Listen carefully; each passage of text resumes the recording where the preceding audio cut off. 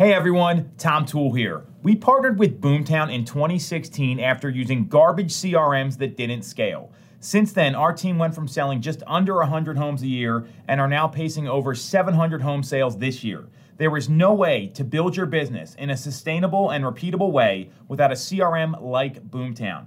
To check out Boomtown and see how you can score $750 in free digital advertising, visit boomtownroi.com/5am call. That's boomtownroi.com/5am call. Good morning, 5 a.m. This is Byron Lazine calling in today from the Connecticut shoreline. This call and every call is all about what we do from the minute we get off of these calls until the minute we start our day. What are you going to do for you during your morning routine? I'm urging everyone on this tactical Tuesday to be a little bit selfish in your morning routine so you have the energy and ambition to be selfless with the rest of your day. Are you competitive? Just asking the question if you're competitive should get your juices going a little bit.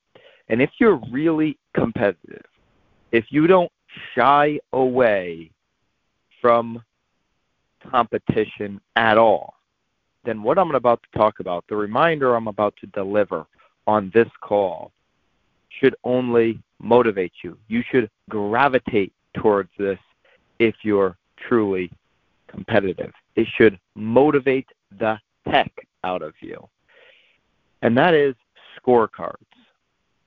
There's never been a time in my life where if I wanted to grow, if I wanted to advance, it didn't involve a scorecard. It's why growing up, I gravitated towards sports and even everything around the sport, the training, what's my weight every day, right? That's a scorecard. What can I get to get to this next level? How much more, yards can I get if I'm throwing a football or something like that? And same in business. When I first started in real estate, it was all about listings. How can I get the most listings in the MLS? And quickly, within my first 18, 24 months, at one point I had 50 listings under my name. That was my one focus. That was my one scorecard, was listings under my name. It's why I'm obsessed with golf. There's a scorecard. Even if you're playing by yourself, you're competing against that score, against best all-time score, against breaking a certain number every time you go out.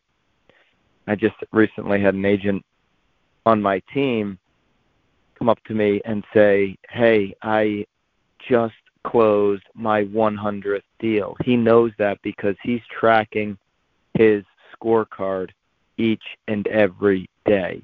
He's looking at our CSU dashboard, and that's what's getting him better every single day. This is a guy who just a few years ago had really big goals. And in that time frame of closing his 100th deal, he paid off his wife's college debt.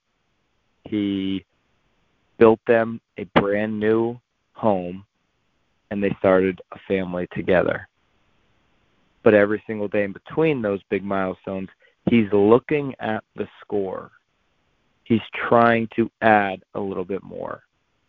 I look at our dashboard every single day for the team, every day, maybe sometimes 2 or 3 times a day. I'm ultra compulsive about looking at the score. Imagine watching a championship game, and you're just going to vote on which team wins at the end. It's why boxing can be so frustrating, because they're showing you hypothetical scorecards throughout the match, but nobody knows. It's up to a few judges, and those are hidden.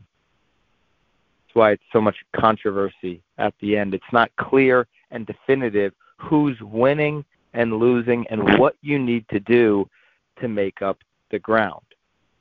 So my biggest tactic lately when it involves a scorecard has been cleaning up my nighttime routine.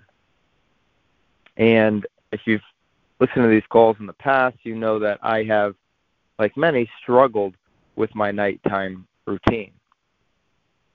Well, it's because I never put a scorecard on it. I recently, maybe a month or two ago, got an Oura ring.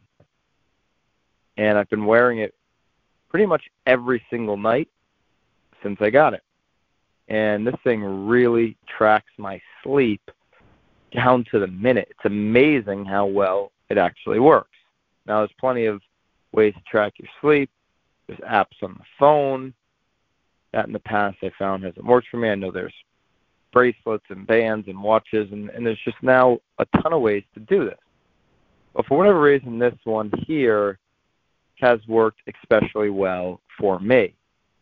And I'm getting competitive with getting good sleep and the right amount. When you start to see, oh, wow, 5 hours and 10 minutes doesn't really put my body in optimal position for the day. If you're competitive and you see those numbers and you see that data, you see that scorecard, you start to get a little bit competitive with how you're doing your nighttime routine, how you're implementing certain things. It's got me down to a real discipline at night. My tea game is strong. My bedtime routine is stronger. And I'm getting longer, better sleep instead of wasting precious minutes at the end of my day. Scorecard works on anything that you need improvement on. And there's plenty of business books that will say that. Traction, which follows the EOS system, and literally the L10 meetings, which we've talked about in this call before, is just a big scorecard during your meeting. They're a big proponent of it. If you ever read 5 Dysfunctions of a Team, they talk about scorecards. It's on and on. Almost any business book that's setting you up for success is going to include a scorecard. Whatever you need to improve, if it was a nighttime routine like it was for me, find a way to implement a scorecard, even if it's not an obvious way to do it.